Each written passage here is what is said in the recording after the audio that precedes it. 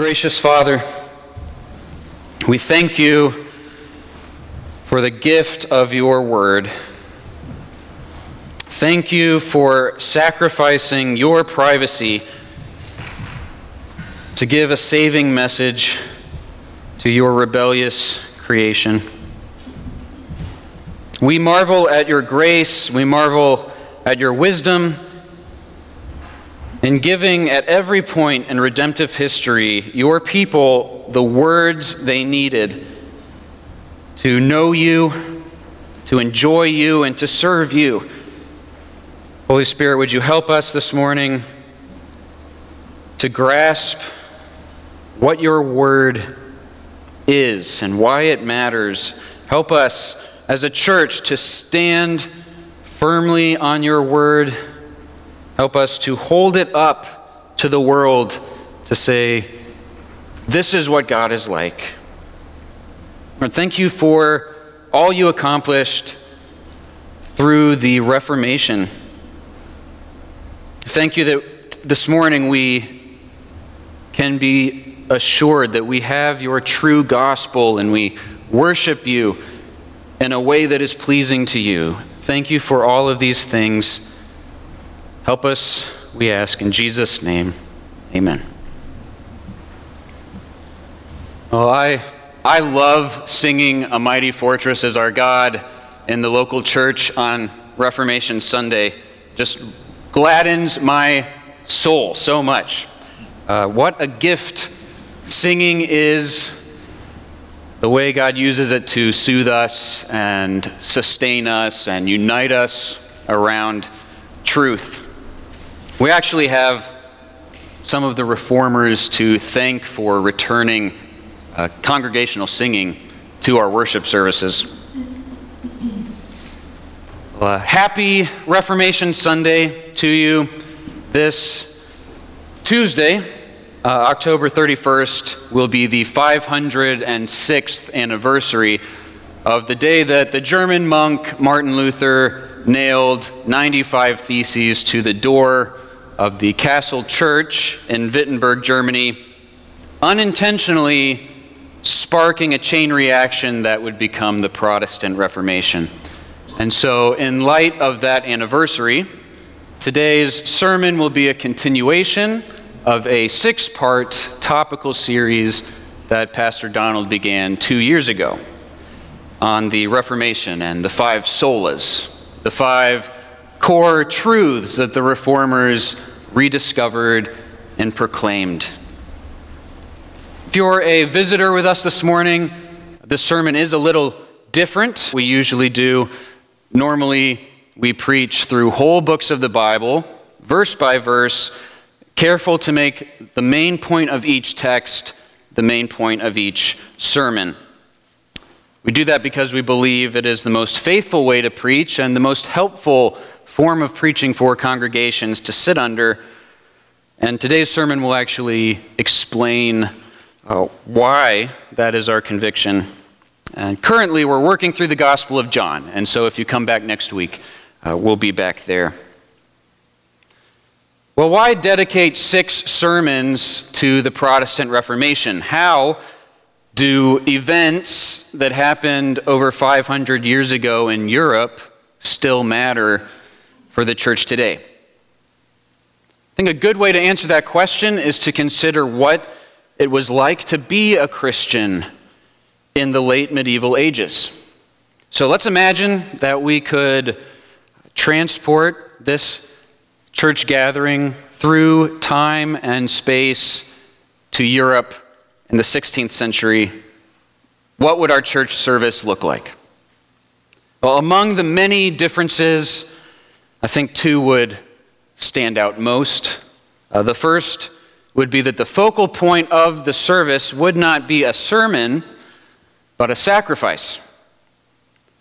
The service leader would not be a preacher, but a priest. And even the architecture of the building would focus our attention front and center, not to a pulpit, but to an altar, where the priest would perform the miracle of transforming the substance of the bread and wine into the body and blood of Christ to be re-offered as an atoning sacrifice to God for the sins of that day. Second difference that you would notice is that you don't understand a word that the priest is saying. The service is performed in Latin. The entire thing is unintelligible for you. When the priest raises his hands to transform the bread, pronouncing hoc est corpus meum, to your ears it just sounds like hocus pocus. And that would include the singing too. There's no congregational singing.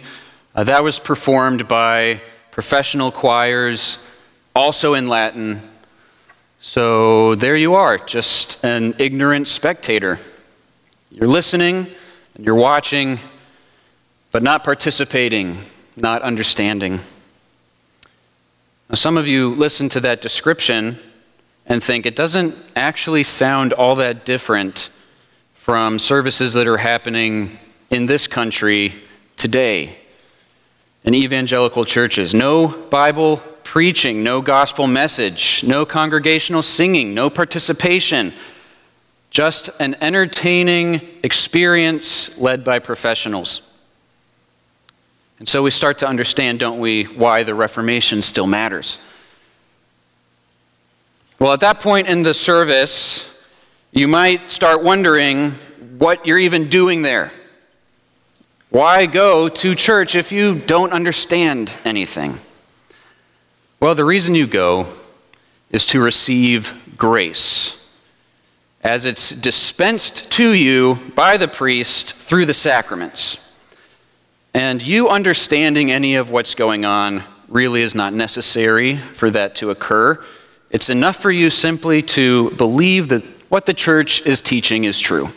Just to have that implicit faith is enough. If you position yourself in the right place at the right time, that grace will flow to you. And in that way, over time, you would be justified. You would be made more and more righteous and holy until eventually you would become personally worthy of salvation and heaven. But of course, after your death, you would still need to deal with any sin for which you had not performed adequate penance. See, the church at that time taught that the guilt incurred by your sin was forgiven by God through the pardon of the priest. But the penalty remained. And you either had to pay that penalty through works of penance during your lifetime, or you had to suffer the penalty in purgatory after your death. And once you had been purged, then you were fit for heaven. But that purging could take thousands of years. Thankfully, there were shrines you could visit, relics you could view, indulgences you could purchase that could reduce your time in purgatory. And it was anger over the abuse of indulgences that prompted Martin Luther to post those 95 Theses. So that's a brief snapshot of what it would have been like to be a Christian in 16th century Europe. This was the spiritual darkness into which the light of the Reformation burst with the rediscovery of 5 truths, the 5 solas, sola meaning alone. Scripture alone, grace alone, faith alone, Christ alone, and the glory of God alone. The conflict between the Protestant reformers and the Catholic Church was over those theological convictions, and the protest was located in that small but indispensable modifier, alone. The reformers protested that salvation is not a cooperative effort between God and man, but by grace alone, from beginning to end. They protested that salvation does not begin with faith and reach completion through personal effort, but through faith alone, sinners are declared forgiven and righteous in God's sight. They protested that salvation was not dependent on any priest or personal righteousness or excess righteousness from saints, but is merited by the righteousness of Christ alone, whose death was sufficient and effective for sin once for all time. And they protested that salvation did not depend on the infallible teaching of the church, but that Scripture alone is the infallible source of divine revelation and our final authority. And they protested that salvation is from God and through God and to God. So it is to the glory of God alone that sinners are saved. In short, they protested that salvation is by grace alone, through faith alone, in Christ alone, according to Scripture alone, to the glory of God alone.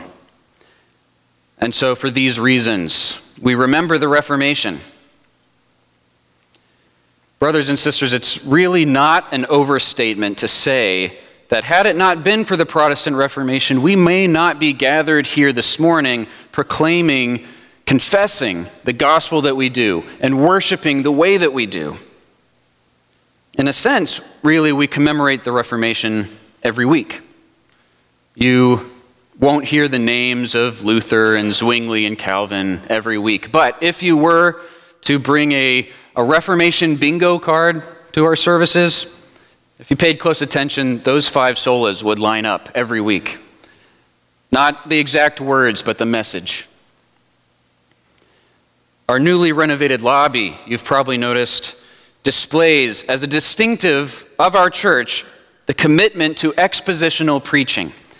Each week, you hear in plain language from this pulpit a pastor pointing you to Christ's finished work of atonement on the cross. And you're indebted to the Reformation for that.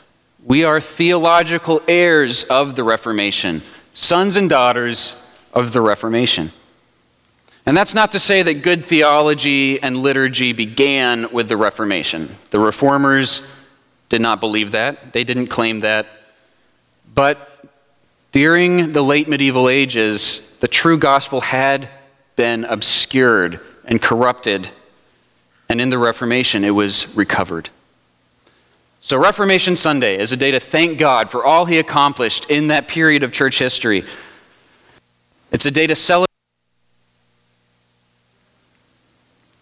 and to commit ourselves to contend earnestly for the faith which was once for all handed down to the saints, so that the gospel is not obscured again in the generations that come after us.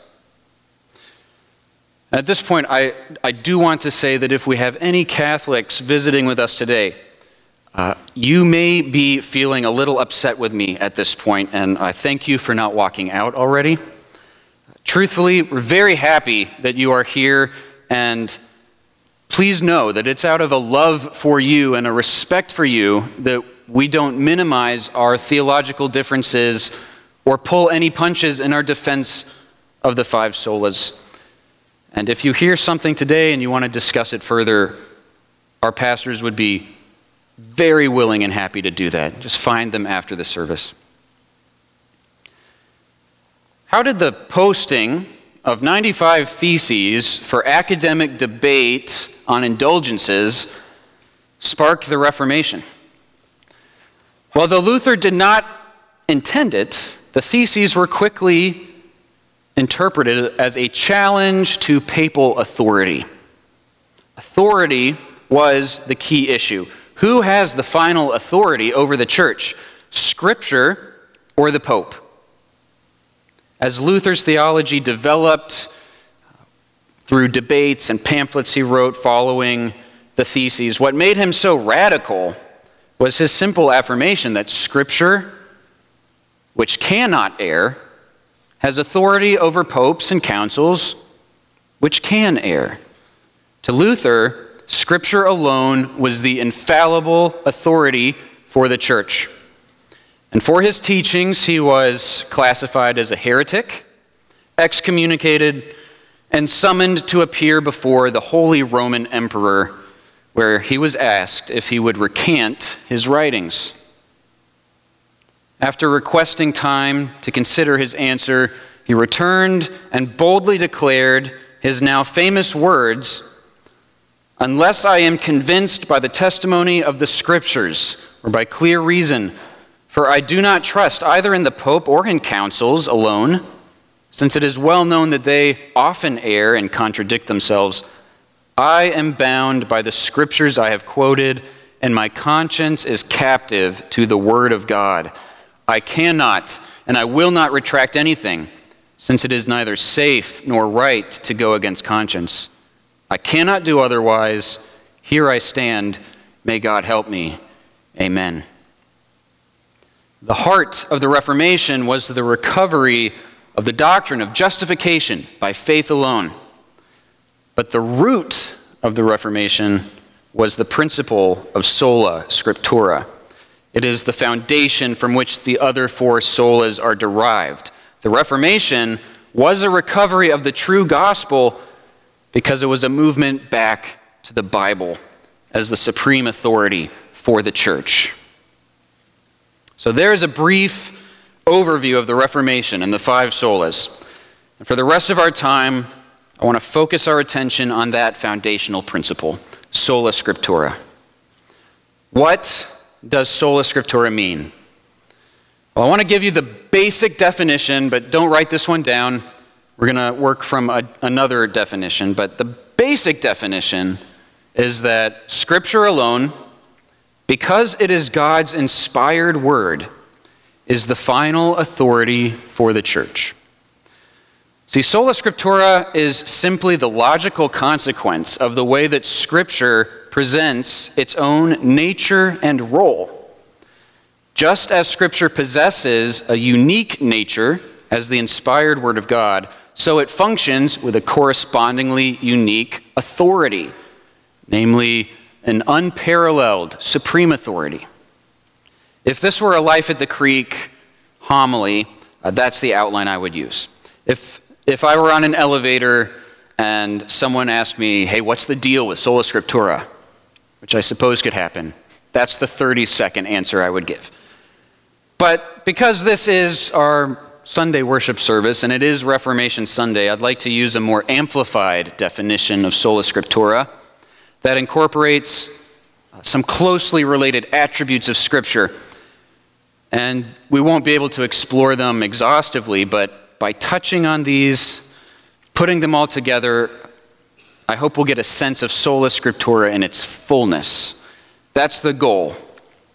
And my prayer has been that we will all leave this morning with a greater grasp of what a glorious gift God has given to us in His Word. That's my heart in this sermon.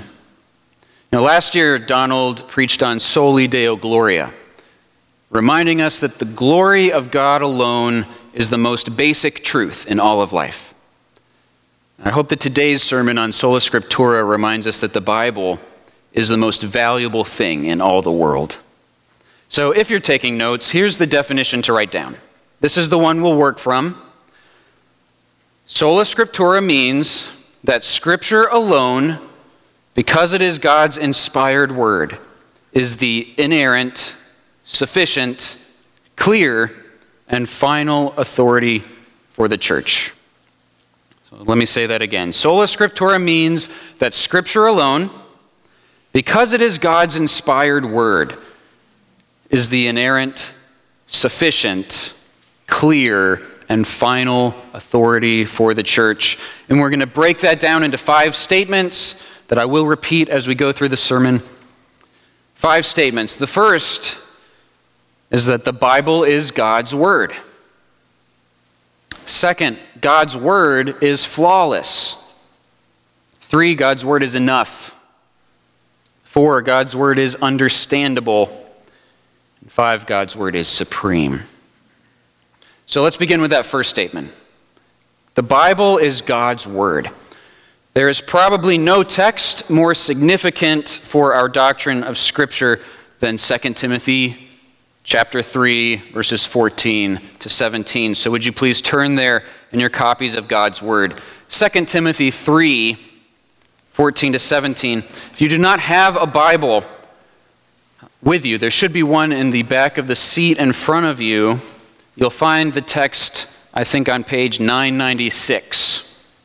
996. And if you don't own a Bible of your own, please take that one home with you today as our Reformation Sunday gift to you. 2 Timothy 3:16 describes the Bible's nature in this way. In verse 16, all Scripture is breathed out by God. All Scripture is breathed out by God. In other words, the Bible is God's speech, God's words. Well, in what sense is the Bible God's word? There are many views, but only one view is faithful to what Scripture says about itself. And that view is known as verbal plenary inspiration. So there's two parts to this view. First, notice Paul doesn't claim the authors were inspired. He says the words themselves are breathed out by God. That's the verbal part. Second, Paul doesn't claim that some of the words are breathed out by God. He says all the words are breathed out by God. And that's the plenary part. So verbal plenary inspiration means that the Bible doesn't merely contain the Word of God, and then it's up to us to decipher which parts are inspired, which parts are worthy to be obeyed. It means the entire Bible is the Word of God, down to the words. And so when the Bible speaks, God speaks. How did God breathe out his words? Well, some of them he spoke or wrote directly, like the Ten Commandments. But mostly, he breathed out his words through human authors. And this is a profoundly mysterious process. 2 Peter 1:21 tells us that no prophecy was ever produced by the will of man, but men spoke from God as they were carried along by the Holy Spirit. So while the human authors wrote exactly what they intended to write, their words were superintended by the Holy Spirit to be exactly what he wanted to say. Their human minds were active, their unique personalities were preserved, yet their message was God's message. So when you read the Bible, you are reading accounts that God himself has authored. Now, some conclude that if humans were involved in the writing of Scripture, then it must have errors. In this view, God's word comes to us like pure sunlight passing through a dirty window. But Scripture teaches us, as we've just seen, that the words are God-breathed, and the authors were Spirit-carried. God was sovereign over the writing of Scripture, guaranteeing that his word remained flawless. And just think of this. If the Son of God could take on human nature, yet without sin, then surely the Holy Spirit is able to communicate his words through human speech without error. So you see, the Bible is a completely unique book. The words are God-breathed. The authors were Spirit-carried. Critics of Christianity claim that the Bible is man-made. But Scripture claims the exact opposite. The origin of the Bible is not man, but God. Now, from Scripture's unique nature flows all of the following attributes that we'll consider. They are deductions based on the character of the author. But we'll see that they are also the resounding teaching of Scripture itself. So let's consider first the inerrancy of Scripture. God, who is truth, has breathed out a true word. So this is statement number 2. God's word is flawless. Flawless. If you know anything about Luther's years as a monk, you know they were not spent peacefully. The problem of how a sinful man can stand in the presence of the high and holy God caused him great turmoil. So he pursued personal holiness with vigor. If there was a good work that a man could do to save his soul, Luther was going to do it. And he nearly killed himself in his effort, going days without food, nights without blankets, hours in confession, but still always plagued with the question, have I done enough? Have I done enough? And so that inner turmoil continued. He knew he had not satisfied God. So he turned to the saints and relics, to the treasury of merit, to make up what he lacked and to reconcile him to God. And the highest concentration of relics was in Rome. And when Luther was sent there on monastery business, he did not have eyes for the art or the history of Rome. He was there with a single purpose, to save his soul. He had 1 month. He wasn't going to waste any time. He celebrated all the masses, venerated all the relics, visited all the shrines that he could. But it was here in the holy city that disillusionment and doubt set in. Were these saints and relics really valid means of grace for him and his family? He climbed the stairs, which were said to have once stood in front of Pilate's palace, on his hands and knees, kissing each of the 28 steps, repeating the Lord's Prayer, in hopes of delivering his grandfather from purgatory. But when he reached the top, he exclaimed, "Who knows whether it's true? Who knows whether it's true?" The issue of truthfulness would be for Luther what sets Scripture apart in terms of authority. He argued that popes and councils can and have erred, so they cannot possess equal authority to Scripture, which alone is God-breathed and therefore cannot err. It's free from error in its original manuscripts and wholly truthful when properly interpreted. And don't let those qualifications that I just gave make you nervous. Pastor Donald recently preached a sermon explaining why we can have strong confidence that we possess faithful copies of those original manuscripts. I encourage you to go to the sermon archive on our church website and listen to that sermon if you missed it. It was on John 8. And later in the sermon, we'll say more about the proper interpretation of Scripture when we discuss sufficiency and clarity. But brothers and sisters, this conviction that Scripture is inerrant, do you see how it's an anchor of assurance for your soul? This word is truth you can rely on, absolutely. These are words you can trust completely. You can know that this word is true because God does not breathe out error. God is not a God who lies. He is faithful in all he says. His ways are holy, just, and true.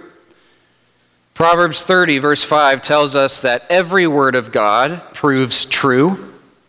David says in Psalm 12:6, the words of the Lord are pure words, like silver refined in the furnace, purified 7 times.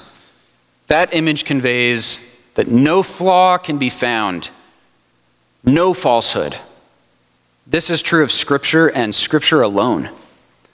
So as God's inspired word, the Bible is the sole inerrant authority, the sole inerrant source of revelation.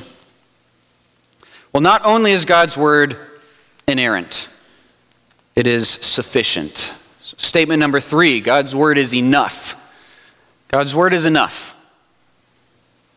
About a month ago, to celebrate my birthday, my wife and I went to the beach for the weekend. And we thought about all the stuff we would need for a fun and relaxing vacation. We loaded it into the car and hit the road. But as we neared our destination, we realized that Katie had forgotten the beach chairs and umbrellas. It was probably more on me, actually. She had asked me to remind her of that, but the point is we didn't have everything we needed. But when we talk about the sufficiency of Scripture, What we mean is that for our salvation journey, from dead in sins to glorified in a new creation, God has packed into these 66 books everything we need. Nothing is missing, nothing is lacking. We do not need oral church tradition to believe right doctrine and be saved and follow Christ to the glory of God. Scripture, our text tells us in verse 15, is able to make you wise for salvation through faith in Christ Jesus. To make you wise for salvation. You see, we are all born foolish. Foolish. We suppress the truth that's revealed to us by creation, the truth revealed to us in our own consciences that God exists. We live as though this material world is all there is and that there's no judgment that awaits us after death. It's foolishness. But then Scripture comes to us, accompanied by the Holy Spirit, and clears away that foolishness, showing us Christ crucified, resurrected, and ascended. And that cross that we once viewed as foolishness, we now see as our salvation. Scripture is enough to make us wise for salvation. And Scripture is enough to equip us for the Christian life.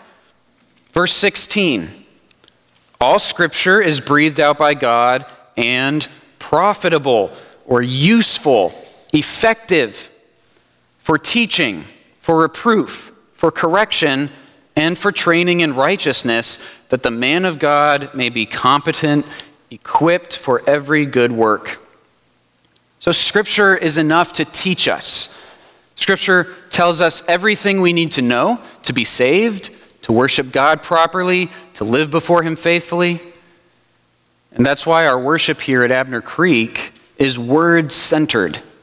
It's why we read and preach from both testaments and all genres, because we believe all Scripture is useful for teaching. Do you know that October is Pastor Appreciation Month? Did you know that? Don't you appreciate our pastors for teaching us sound doctrine?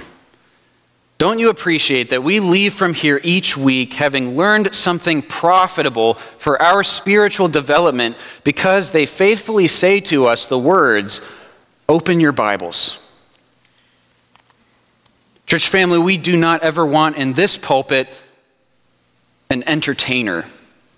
We want only pastor teachers because we don't need entertainment. We need doctrine-rich sermons. There is nothing more relevant, nothing more useful that our pastors can give us than sermons that explain the Bible and apply the Bible. I like how J.C. Ryle puts it. He says, a pastor who does not honor the Bible is as useless as a soldier without weapons, a builder without tools, a pilot without a compass, or a messenger without tidings. Useless.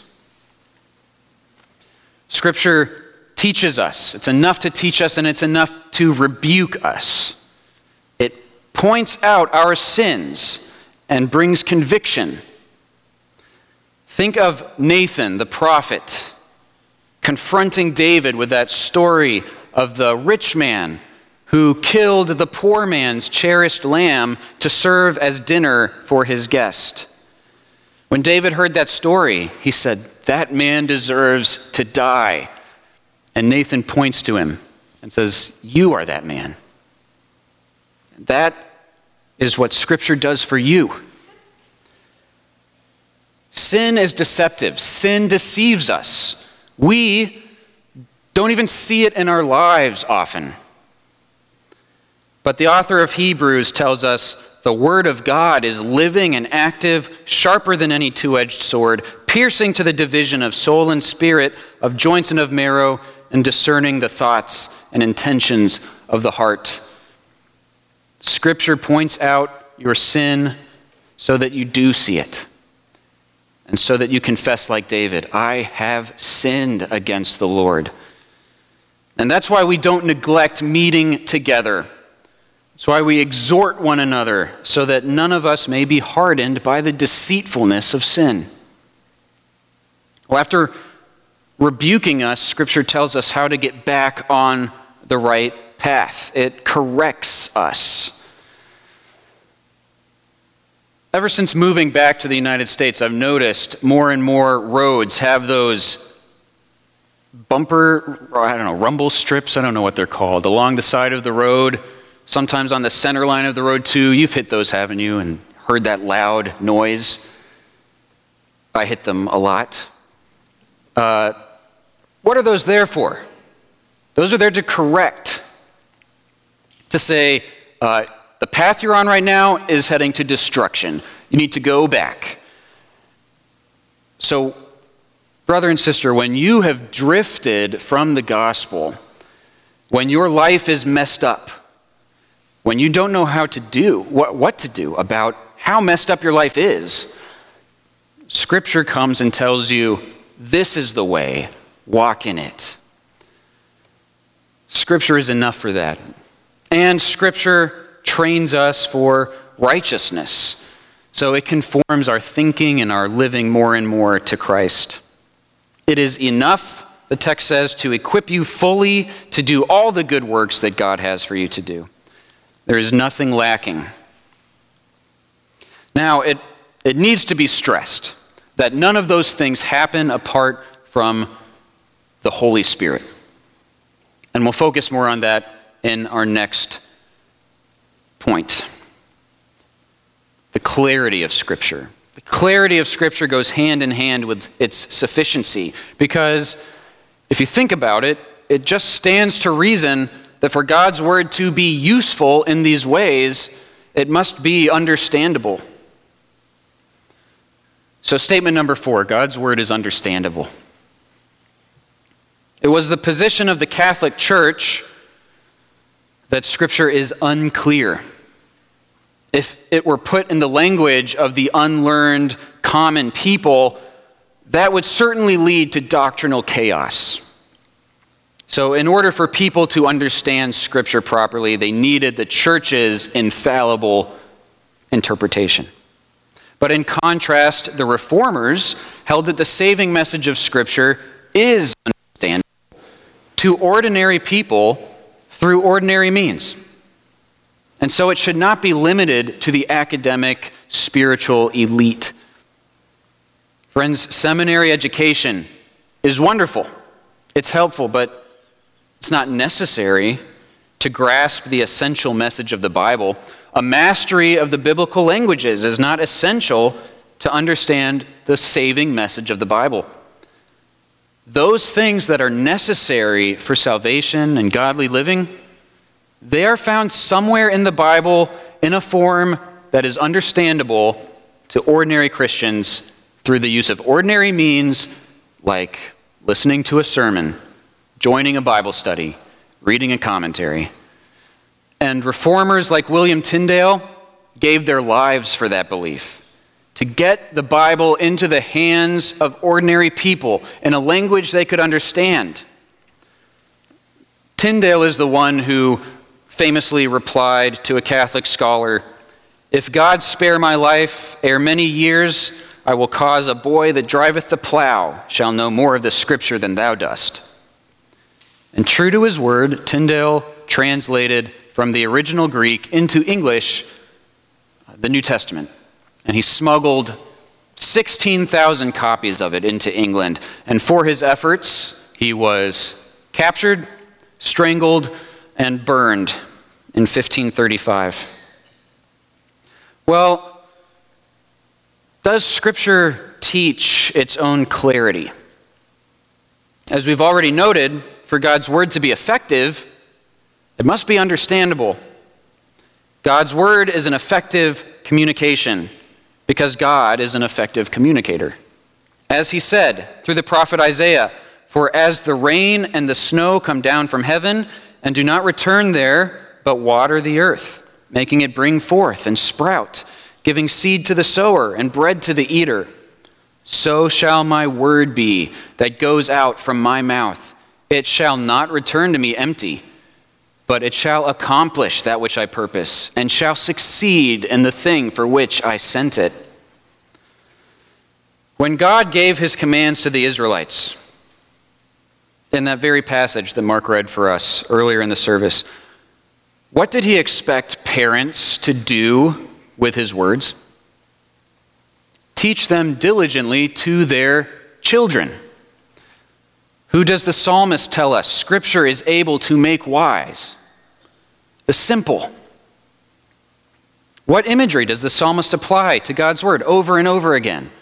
Your word is a lamp to my feet, a light to my path.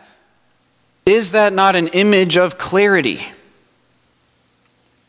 Jesus certainly believed in the clarity of Scripture. During his ministry, you remember, he often asked, "Have you not read what God said to you? What did Moses command you? Haven't you read what David did? What is written in the law?" The Apostle Paul as well would support his arguments, asking, "What does Scripture say?" Isn't the assumption that Scripture is understandable? Well, now you might be thinking, wait a minute, I've read the Bible, and there are a lot of difficult texts. Well, yes, that's right. Some things are hard to understand, as Peter says. Not every text is equally clear, and clarity does not always entail simplicity. Here's how Augustine explained it. He said, "The Holy Spirit has generously planned Holy Scripture in such a way that in the easier passages he relieves our hunger, and in the more obscure he drives away our pride. Practically nothing is dug out from those obscure texts which is not discovered to be said very plainly in another place." That's what Sola Scriptura affirms, that the saving message of Scripture is clear, and you can approach even the difficult texts confident that with the Holy Spirit's aid, as you grow in your familiarity with the whole Bible and you compare the difficult texts with the simpler ones, you can come to a sufficient understanding of them.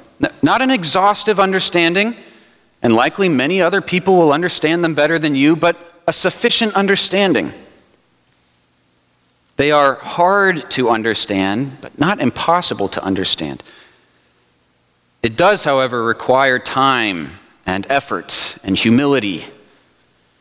So, friends, take heart in your Bible study. God has given you an understandable message because he wants you to understand what he has to say. He's also given you gifted teachers, not to control the text and keep it to themselves, but to help you see for yourself what it says. And also take heart in your evangelism. Let the clarity of Scripture motivate you to share it with others. Because, yes, from time to time, you will trip over your words and speak unclearly, but God won't. The pastor in the pulpit and the Christian in conversation can both deliver God's truth and call on people to respond because they know that God has given an understandable word. Along with teachers, God has given you a community to assist you in your reading of the word. Christians, both past and present, to alert you when you're reading something against the grain of interpretive history. So find a discipleship partner and read a book of the Bible together. And on that journey through the book, invite a Christian from the past to ride along with you in the passenger seat as a helpful guide. Read old books of Christian theology and devotion. It's helpful. But most importantly, God has given you his Spirit. The one who moved the human authors to write God's words is the one who opens your eyes to understand his words. But still, you might ask, if Scripture is clear, why are there so many disagreements over interpretation? That can be a fair question, but it isn't always a fair question. I want to warn us to be careful of criticizing Scripture for lacking clarity. Many have used that argument as a subtle way to abandon the authority of Scripture over their lives and adopt whatever practice they want. Because after all, if there is no clarity in the text, then readers can't be held accountable, can they? Keep your humility when you read the Word, but lose the criticism. We can cover our own darkness by claiming the text is obscure. That's a paraphrase of something Martin Luther said once. So why are there so many interpretive disagreements? Well, the problem is not the Scriptures, but the readers. We often lack familiarity with the text, with the language, with the storyline of Scripture. We can easily misread something. We can easily impose an outside idea onto the text. So imagine a man with mud on his eyes trying to see the sun. The problem is not with the sun's brightness, but with the man's vision. He needs someone to wipe the mud from his eyes. And in the same way, the problem is not that Scripture isn't clear, it's that we are ignorant, we are sinful. As Sinclair Ferguson says, sin-blinded eyes cannot see that Scripture is the Word of God. Sin-darkened hearts cannot respond to it as the Word of God. And sin-deafened ears cannot hear the voice of the Father addressing them in it. So, if sinners are to understand God's Word in a saving way, the Holy Spirit must remove that mud of spiritual blindness from their eyes. And if you are a growing, mature Christian, you still have sin that clouds your judgment. You still are ignorant. You must always approach the Bible with humility, praying, "Open my eyes that I may behold wondrous things out of thy law." And remember that when you pray that prayer, you are not asking the Holy Spirit for new revelation, but illumination of the revelation already given in the Word. From the Holy Spirit, because God's Word is sufficient. Well, now we come to our last point, and really the core aspect of Sola Scriptura, authority. Because Scripture possesses a unique nature, we would expect to see it function in the Bible with an unparalleled authority. And that is exactly what we find. So our fifth statement, God's Word is supreme. At the time of the Reformation, Rome held that divine revelation has come not from one, but two infallible sources, Scripture and tradition. In addition to written Scripture, there was also an oral tradition of Jesus' teaching to his disciples, which had been passed down to the following generations through the official teaching office of the church. And this tradition held equal authority alongside Scripture.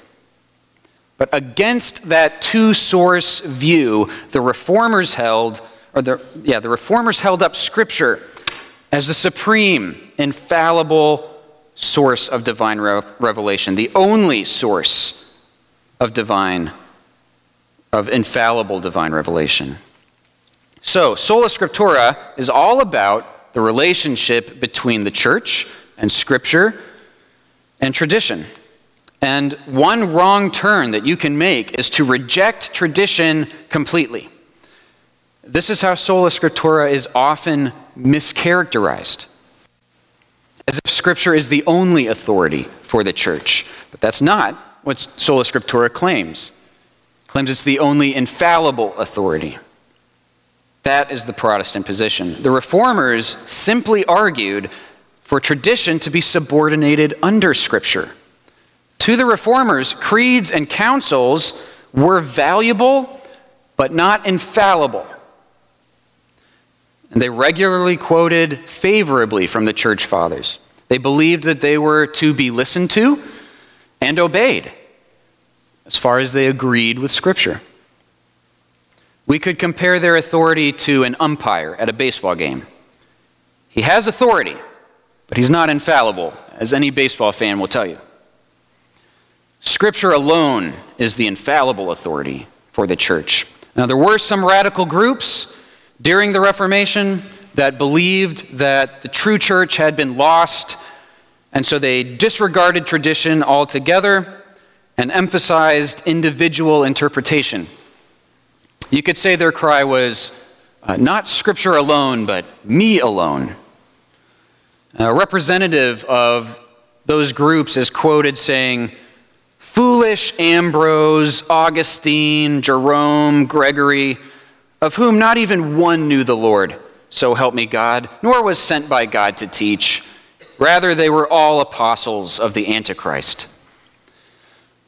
Christian, be on guard against an overly skeptical view of tradition.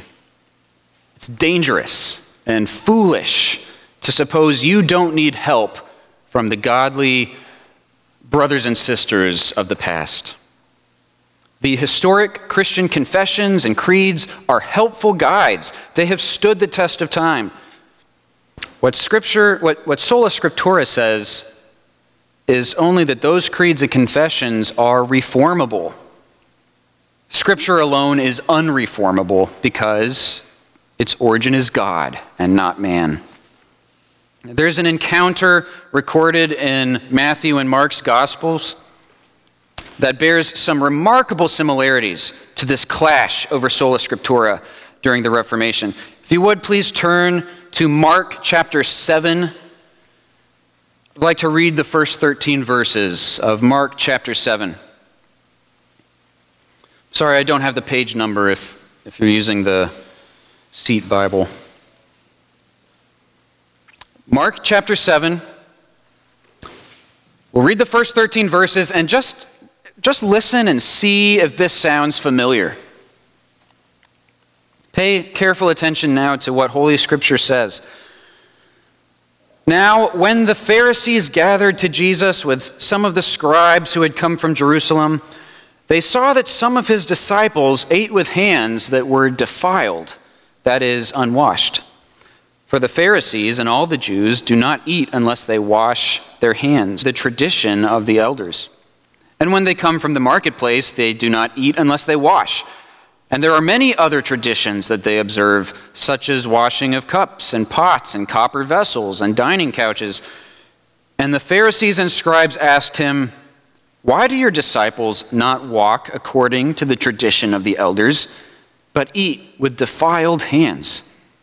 And he said to them, "Well did Isaiah prophesy of you hypocrites, as it is written, 'This people honors me with their lips, but their heart is far from me.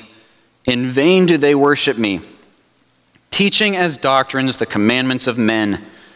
You leave the commandment of God and hold to the tradition of men.' And he said to them, 'You have a fine way of rejecting the commandment of God in order to establish your tradition. For Moses said, "Honor your father and your mother," and whoever reviles father or mother must surely die.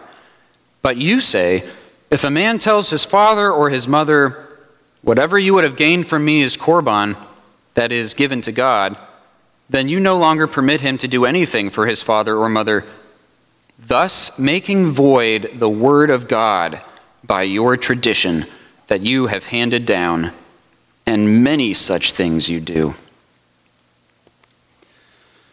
See, much like the Church of Rome, the Pharisees elevated the uninspired oral tradition of the elders that supposedly traced all the way back to Moses to the same level of inspired scripture and considered them equally binding and authoritative. And the common people who did not read and study the law, they accepted everything that the Pharisees told them. But how did Jesus react to the Pharisees?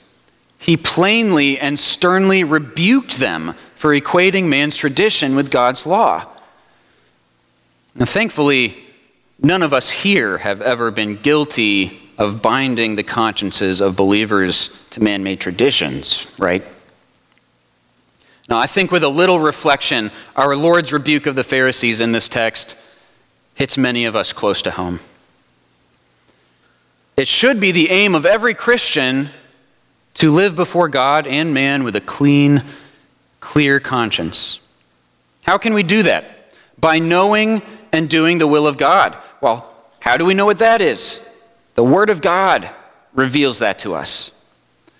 But do you see what the Pharisees were doing? They were binding the people's consciences to man-made traditions, saying, if you don't follow this tradition, you're defiled. That sounds pretty serious, doesn't it? They're saying, you're sinning. They're saying, God is displeased with you because you didn't wash your hands properly. But that wasn't sin. Friends, it's so important that we get the definition of sin right, isn't it? Sin is any failure to meet God's standard, not man's standard. It's any violation of God's law, not man's tradition. Who has the authority to define sin and to define righteousness? Scripture alone. We cannot say something is sin unless God says it's sin. And if He says it's sin, we have no authority to excuse it. Now, as we just said, there are other authoritative voices for the Christian: creeds, confessions, church leaders, but ruling above them all is Scripture. There are many helpful traditions and many that are not helpful, and we can never allow them to define sin and righteousness for us. We can never set aside God's word and replace it with human tradition. Scripture alone has the final say, and we listen and follow those other voices only as far as they align with Scripture, because the words of Scripture are from God. They possess unparalleled authority for the church. Well, it's time to wrap up. Church, the battle over biblical authority did not end in the 16th century. In many ways, the fight has only intensified. During the Reformation, the Catholic Church, though it rejected sola scriptura, always affirmed the Bible's inspiration and inerrancy. But today, many self-professed Christians, sitting in pews, even standing behind pulpits, deny those doctrines. They claim that much of the Bible is fairy tale, not factual. They say many of its descriptions of God and ethics are immoral and problematic.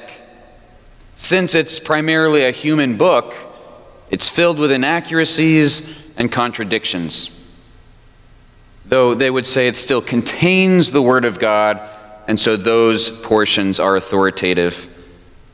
So you see, yes, the Reformation still matters today.